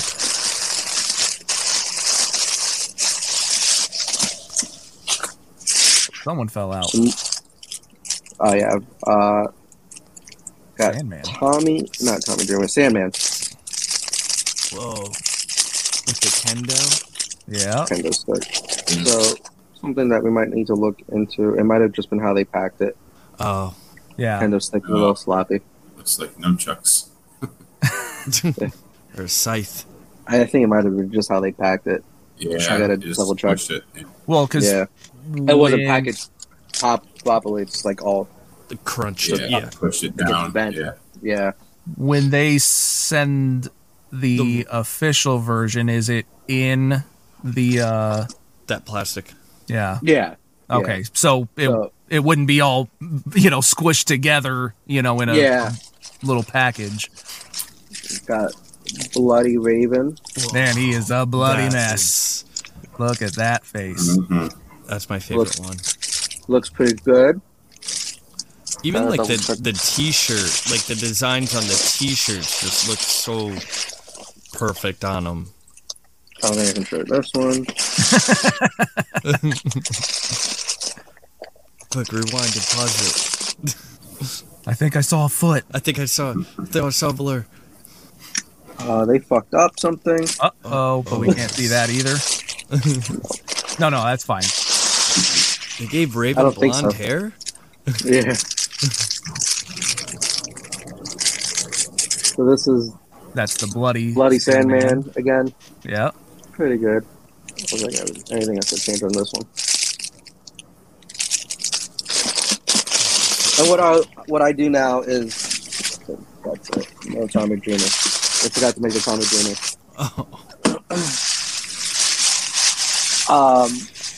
So then what I do is I'll take photos of these and I'll put them in our group chat, and I'll see if anyone notices anything else that needs to be replaced. And then sometimes we'll bug D also in another group chat and see if he sees anything that needs to be fixed. And he'll come back with 100 things, and we ignore 99 of them. And you just pick a couple. But he's good. Great. Yeah. Yep. Yeah, that was somewhat of an unboxing for you guys. I didn't want to. That's awesome. Look, as fun as it is, got to keep it a surprise, for people. Going. Yeah. Yep.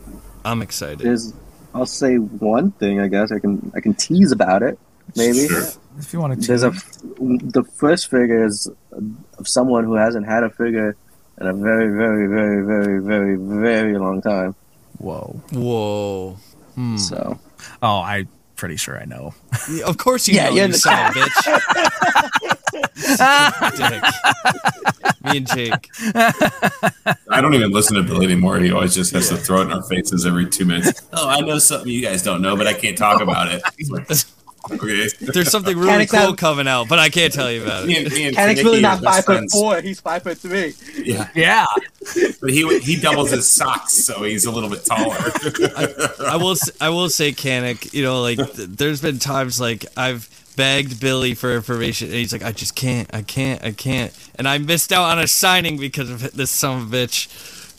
Oh yeah, so like -1. When -1, we knew that he was gonna be there, but I'm like, I can't tell you that. Right. Like, no, I get it. I'm busting your balls. I do, so I took my figure to get signed. Yeah, and that's what pissed me off even more. He's like, he took his own figure and everything planned and everything, and I was like sitting over here like, oh, I guess I'm just here. I think I got a good idea for that, a fix for that. You should, next time something like that, and you know how Husfar is, he has to have it signed. I would give him like 4 Bring these 4 figures. Bring these 4 figures, It might be one. I'll do that. I don't know. Yeah. Okay. Hey, you know what? It ain't worth risking. I get asked a lot by people, like 2-3 days before the show, oh, who's going to be there? Who's the special guest? And I never say anything. The only person I do reveal the information to is Dawkins, but that's because I pay Dawkins to be a lawyer for me. So he has a confidentiality clause. Right. I know he's not saying anything. I will sign a contract that if you give me information, I will not leak it. They call that a Hus tract. Oh man. If I learned anything in business, NDAs don't mean shit. True. Yeah. But trust goes a long way. Yes. Trust me, I'm from New Jersey. All right, Billy with his pen for our Patreon members. He's waving his pen, telling us how it is. But no, it's always so much fun having you on, and really like so many times on this show, having the opportunity to talk to people, and even where some of the conversation went with Colt earlier, and obviously not that, I don't know, I'm formulating a lot of thoughts. Inspirational things come from a lot of areas. Colt, he didn't, grow this business and as a wrestler thanks to the Major Wrestling Figure Podcast. He did because of his hard work and everything before all of that. Right, but so many of us, Canic, yourself included, without this podcast, without this community, would any of this stuff ever happen? Right. Yeah, Probably not. Every morning now, I have a routine. I wake up, I answer all my emails on my phone, mainly through, I'm talking to China about products and stuff. I'll shower, and I where I live, there's about a 20 block long park, and at the end of the park, there's a Dunkin' Donuts. So I walk the whole park thinking of everything I need to do, and every morning I'm just like so happy that I have this freedom that I can walk through this park working on toys. Right. It was like half naked men. I'm making half naked men and women. And he's so happy. And I'm so happy, and I'm so grateful for every opportunity Matt, Brian, and Mark have given me, and how the community has welcomed me as, you know, I like to say I'm the grumpy old man in the Muppets. I'm the background character that screams things out once in a while, but everyone's so welcoming and supportive, and I saw that with the referee Bendy. Yeah. I was just going to ask. Don't want to toot my horn a little bit, but I want to toot it. I'm one of the fastest selling Bendies right now. So, you know, I'm very grateful for everything, and I say that to myself every day to remind myself to work hard, because I don't want to let Matt and Brian down, or Mark, and I don't want to let the community down, because you guys invested in me. I want to return that favor, and I want to do right towards all you guys. And then I get my coffee, and then I write everything else I need to do, and then I go home and poop because it's a cold brew. That's what I was waiting for. But my day starts off just a little bit different. I poop first. But no, Jake, Husvar, and myself have talked about this a lot. You know, very inspirational things come out of talking with people and getting to know their stories and how they go about doing things. And, you know, you've put a lot of hard work and dedication into this, and you're just continuing to do amazing things. And, you know, we've all been very lucky, you know, in different aspects. And so have so many other people within this community. Even if, you know, say Matt hasn't directly been like, hey, do this thing for me or whatever. Like, the guys have been very, you know, motivational in people betting on themselves. You know, and you see all these people coming out with their own vlogs, their own podcasts, you know, someone, and I don't remember the name, but someone like, you know, because of the dedication they've seen a lot of other people around here, you know, put into their craft, they have a food truck now, or, you know, different things. And it's inspiring. And, you know, I don't know how other people feel when we get to these moments in our podcast. It happens somewhat often, but it's sentimental moments, and I really enjoy seeing people like you, Kanik, you know, do this kind of stuff. So anyway, thank you. I appreciate it, and I'm the same way. You know, the guys inspired me to do one thing that's in collectibles, but I've seen them, you know, inspire, like what you said, people to do other things. You know, start a podcast, open a food truck. There's people who've gotten married because they were inspired. There's people who decided to have kids because they were inspired by Brian. I'm inspired to grow hair like Brian, but I don't know if that's happening anytime soon. Unless, well, I hear there's operations in Turkey. Yeah, well, I'm a wanted citizen in Turkey. I can't go there. Oh, don't go there. Don't go there. My father got dual citizenship. Yeah. Yeah, other story. Basically, I'm dodging the military. Oh, no. It's a long story. No. I think you've gone into this story somewhat before. I might have. But, yeah, we can't go to... Oh, I can't go to Turkey. So, no live shows in Turkey. No live shows in Turkey. And I recommend not selling any Kanik merchandise there. Deal. Okay. Well, hey, those referee bendies of yours are about to sell out anyway, so no need to worry about selling them in Turkey. Yeah, I mean, maybe I'll do a Turkey exclusive just to the government. So, you know, you don't have to answer if you don't want to. Yeah. sometimes you say what the production number is, sometimes you don't. Mm-hmm.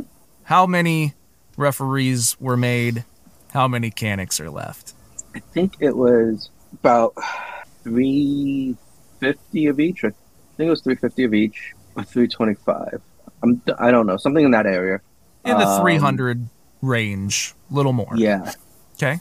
If you want to buy a single Canic, there's less than 50 available. I'm not sure how many sets are. Wow, that's Yeah. awesome. Incredible. And what? Like, sorry, John Cone. sorry, Cone.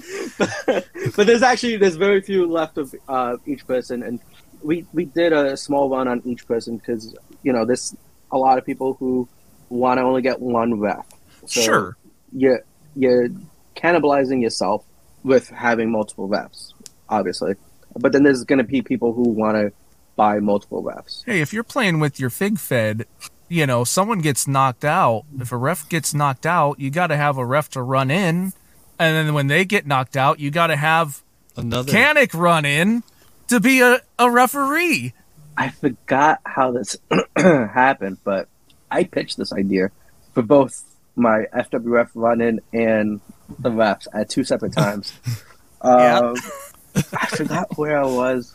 It was both. I was physically with Matt because I wanted to physically see his reaction when I mentioned it, because I can tell when Matt thinks I'm crazy and when I have a great idea. Or if you're 10%.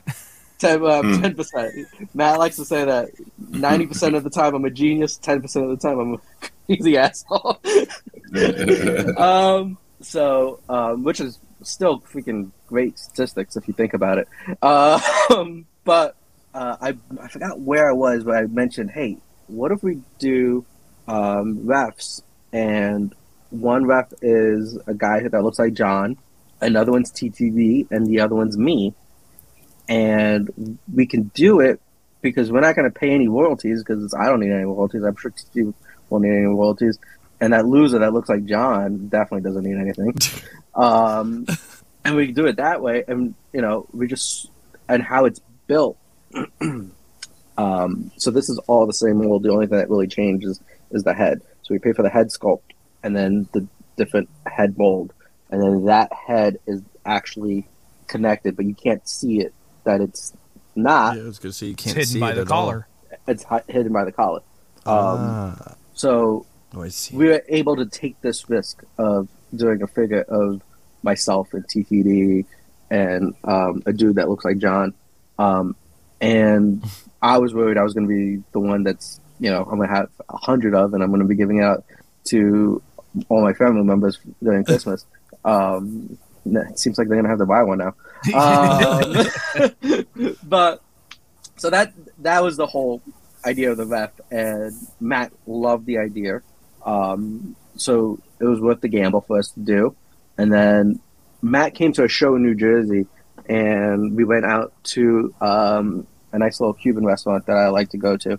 And we were eating steaks, and we were talking about the ref bendy, and I said, and FWF, and I said, wouldn't it be crazy if I do a run-in as a ref so it makes the figure more accurate? And then after the run-in, we announced that the ref's on sale, and he choked. I was like, oh shit, this is the 10% coming out. and he's like, I love it. Yes, this is what we're gonna do. I'm like, oh, thank God. 10% still inside, tucked in. Still hidden. You're still at 90. Still at 90%. Now, Nick, I think you need a 10% neck tattoo right here on the side. I do have a lot of temporary tattoos that just came to the house today. Okay. Are they Steph tattoos? Steph? That's Steph. Cody? No, they're actually not for Matt. They're for another. They're for the next lineup of Canics merch. Yeah. No, it's not. I now do merch for all these other guys on the side as well. So yeah, nice.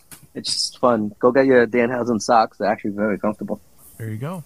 On his whatnot stream, and the pillowcase is my favorite.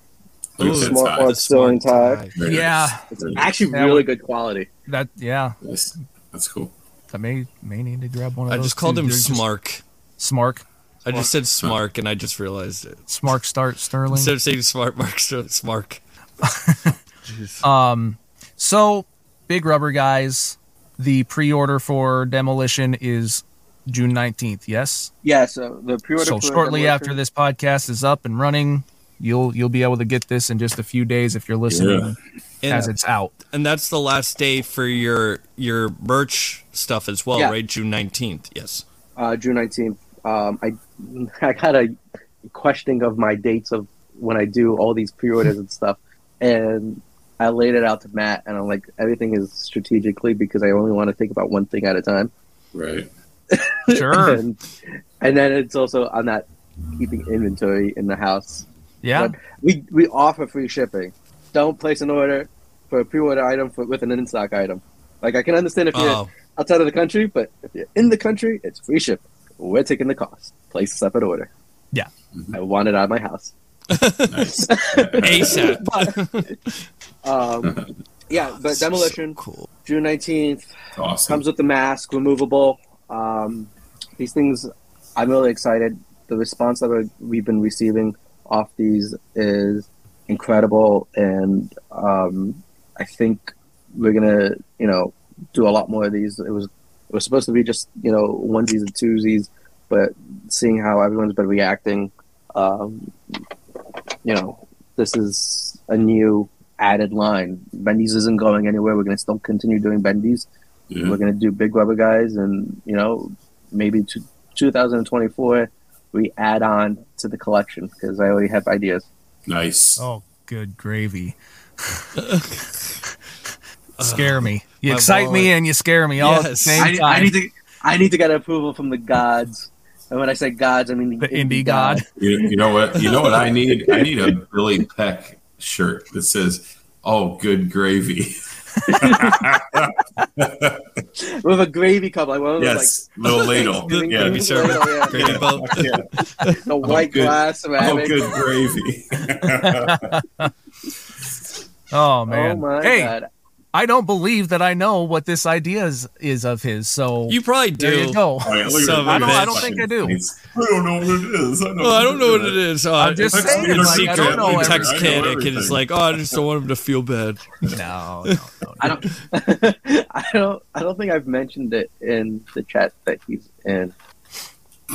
Not that I need to know. I can't tell you about it, but I don't know. I don't even think I'm sure if I ask the guys right now too, Matt and Brian, they'll be like, I don't know what the fuck Kennick's talking about. We did that? Oh, yeah. Yeah. Man. So I forget if you said canicsmerch.com. Everything that you're going to come out with is limited 2-week pre-orders. Mm-hmm. So that they're all made to order, so that one, it's so that I can do this and also focus on, Bendy's and Big Rubber Guys. I like designing clothing, so this is why I focused on this stuff. Yeah. Before I only wore major pod shirts to events. I used to design my own shirts because I didn't want to be the guy that wore the same exact shirt as everyone else. Yeah. So I No, like I- those exclusive jobs. I hate that because see, and then look below me. I mean, Well, I know, but we're wearing the still same need that. shirt. They're wearing the exact same shirt. I'm wearing the human. We're all wearing version. stomp. The human version. I do need that shirt still. Yeah, that one's badass. I'm glad that but one's on no. PWTs now. Yeah, this is the original from Kala and Alba. But yeah, it's on Pro Wrestling Tees. Actually, the reason why it's on Pro Wrestling Tees is because I took a selfie of myself wearing this shirt because Matt was asking what I was up to, and I sent him a selfie because he wanted to know why something wasn't getting done. So I sent him a selfie of me drinking at the bar or something. I was wearing this shirt, and he goes, "What shirt is that?" And I told him, and he's like, "Fuck, we need that on Pro Wrestling Tees."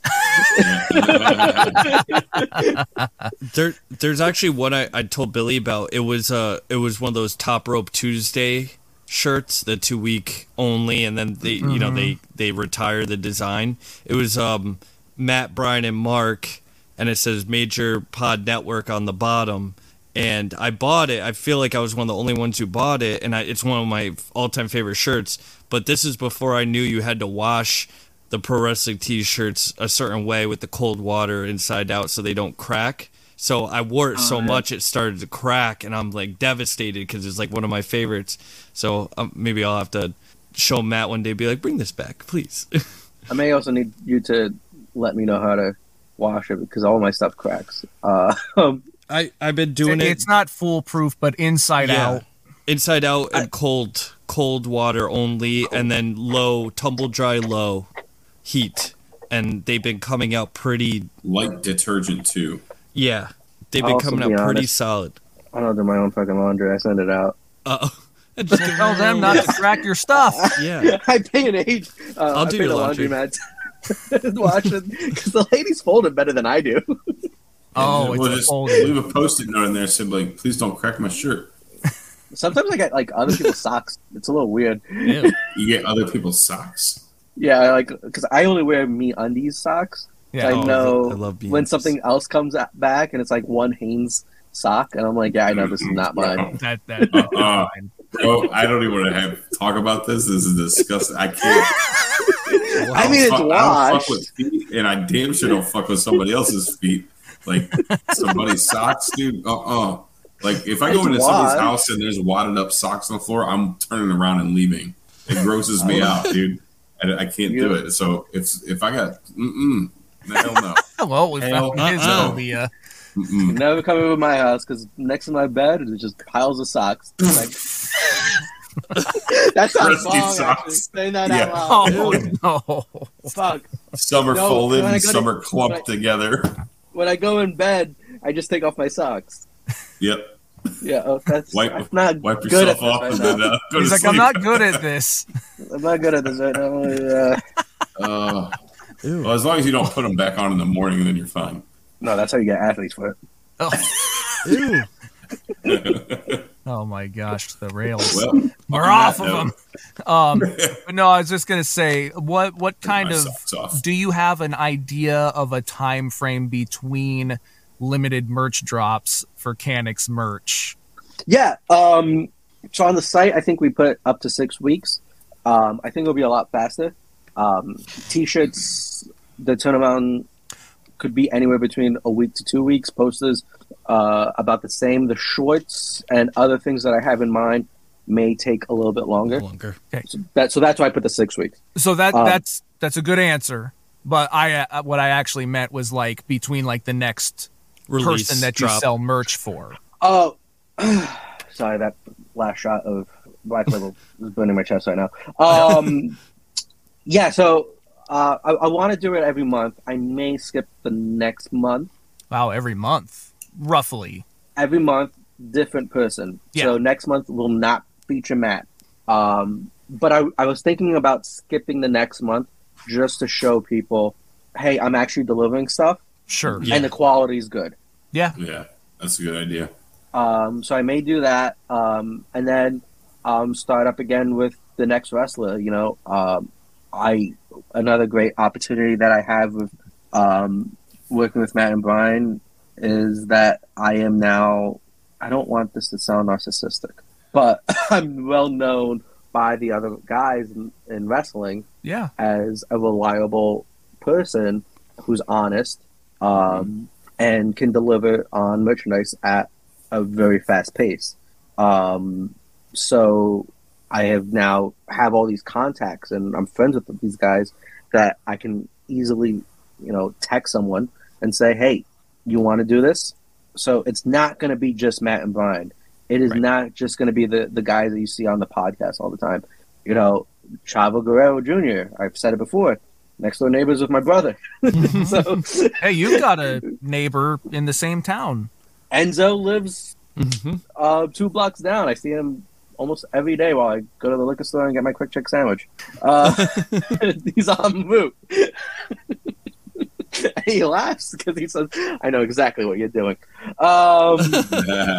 Maybe I'll do a Booze and Toys at his podcast studio because he has a podcast studio there, and he's always trying to get me to come in. Oh, pretty cool. But yeah, I mean, there's Enzo and there's so many other people that I could be doing stuff with, and I have a history of. I've said it before. I think on this show, I used to work with a bunch of stand-up comedians, so that's something that I'm looking into going into again, and working with stand-up comics and do some cool things. So I've reached out to a few of those people to see if there's any interests. And well, yeah, and I was gonna say, like, yeah, at some point I imagine it can expand past wrestling. You know, you have all these, you know, even like film and television stars doing convention circuit and stuff. You know, the options are endless. You know, depending on where you want to go with it. Yeah, I like wrestling. I like comedy. Those are the two that I'm trying to focus on right now. But I've already had, you know, some music bands reach out to me. So yeah. You know, if I don't want to say it because I don't want to jinx it, but you know, there's some cool bands that I could be working with, and I'm excited. Yeah, I think that's great, and I think people, as time goes on, are going to be more excited and impressed with the things that you bring out, because you are always thinking of unique things. You know, and just it's the booze doing the thinking. Billy's like, I don't fucking drink. Hey, I can recognize though. I just think about like where the merch stuff started when you started doing things, and you know, maybe kind of simpler, more in bulk type things, to where they are now, and it's grown so much. So yeah, I mean, if you get one of those catalogs, I call them catalogs, the merch book, you can see from where we started and now it's grown. It's, you know, we were doing beach balls, now we're fucking doing figures. Yeah, Right. we need book number 2. I think it's being worked on. Oh, good. I think Maybe. But anyway, once Justin gets back from his honeymoon, I think he's back. he should be back. oh, Yeah, he is back because he posted a get to picture work. of his McDonald's thing or something. Oh yeah. Yeah. Oh, dude, I fucked up. I wanted to get that today, and What is it? I just the Grimace it's the Grimace Celebrating Grimace's birthday. like 50th birthday or something like that. I was gonna get it today because I passed by a McDonald's going to UPS, but because I had to drop off a bulk order for Bendy's, and bulk orders are easier to go through UPS than the post office. So I went through UPS, and there's a McDonald's on the way, and I said, I don't have time for this because I still need to go to the United States Postal Service, which is on the other side, and they're going to close in 20 minutes. So I was the closing thing. Okay. And you probably got your wagon with you. Yeah, I got my wagon. I actually don't use the wagon. I can carry it, and it's a lot easier than pushing that wagon. I hate pushing the wagon. All right. Well, you guys got anything else for Kinnick? No, sir. No. All right. Well, anything that you want to say before we head out? CanixMerch.com, MajorPodMerch.com. Go support my brother on Gordon Ramsay's Food Stars. He's competing. Watch, tweet, post about it. He has a podcast called CEO Playground. Talks about the show, entrepreneurship. Support him. I love him. He's been supporting me on everything I've been doing, so I got to support him. Hell yeah. And his kids are good workers. His kids are good workers. My freaking nephew's 14 and he's 6'1". He's taller than everyone at the live show. For those that don't know, when we were in Los Angeles, Canick's brother was there, and his nephews were there, and they were putting together those merch bags, which gave me a chance to go do other things. Yeah. So, yeah. Anyway, you've got a nice family. I'm happy to see that he's on, the Gordon Ramsay show, and of course, happy with all the things that you continue to do. So, thank you. I appreciate it. I appreciate all of you. Absolutely, I've been very supportive appreciate about you. everything I've done. You do great work, man. Thanks, that's fine. I hugged my Canic Bendy for those listening. Yeah. All right. Well, Husvar, take us out. Play my big rubber music. I got Galoob. Hasbro Dusty. I got the merch that drives the marks, while the ringworn gear, they wanna wear it. HARD, just like Blue Chew. I'm just a major mark, major mark. I'm not a toy boy, toy boy. I'm just a major mark, major mark. I'm not a toy boy, toy boy. Claim all the figs, claim all the merch, like Super Gabby. You already know the Michael Jordan and Scottie Pippen with Phil Jackson. Always scratching that itch. I'm just a major mark, major mark. I'm not a toy boy, toy boy. I'm just a major mark, major mark. I'm not a toy boy, toy boy. Hey, all you major marks, claim all that merchandise.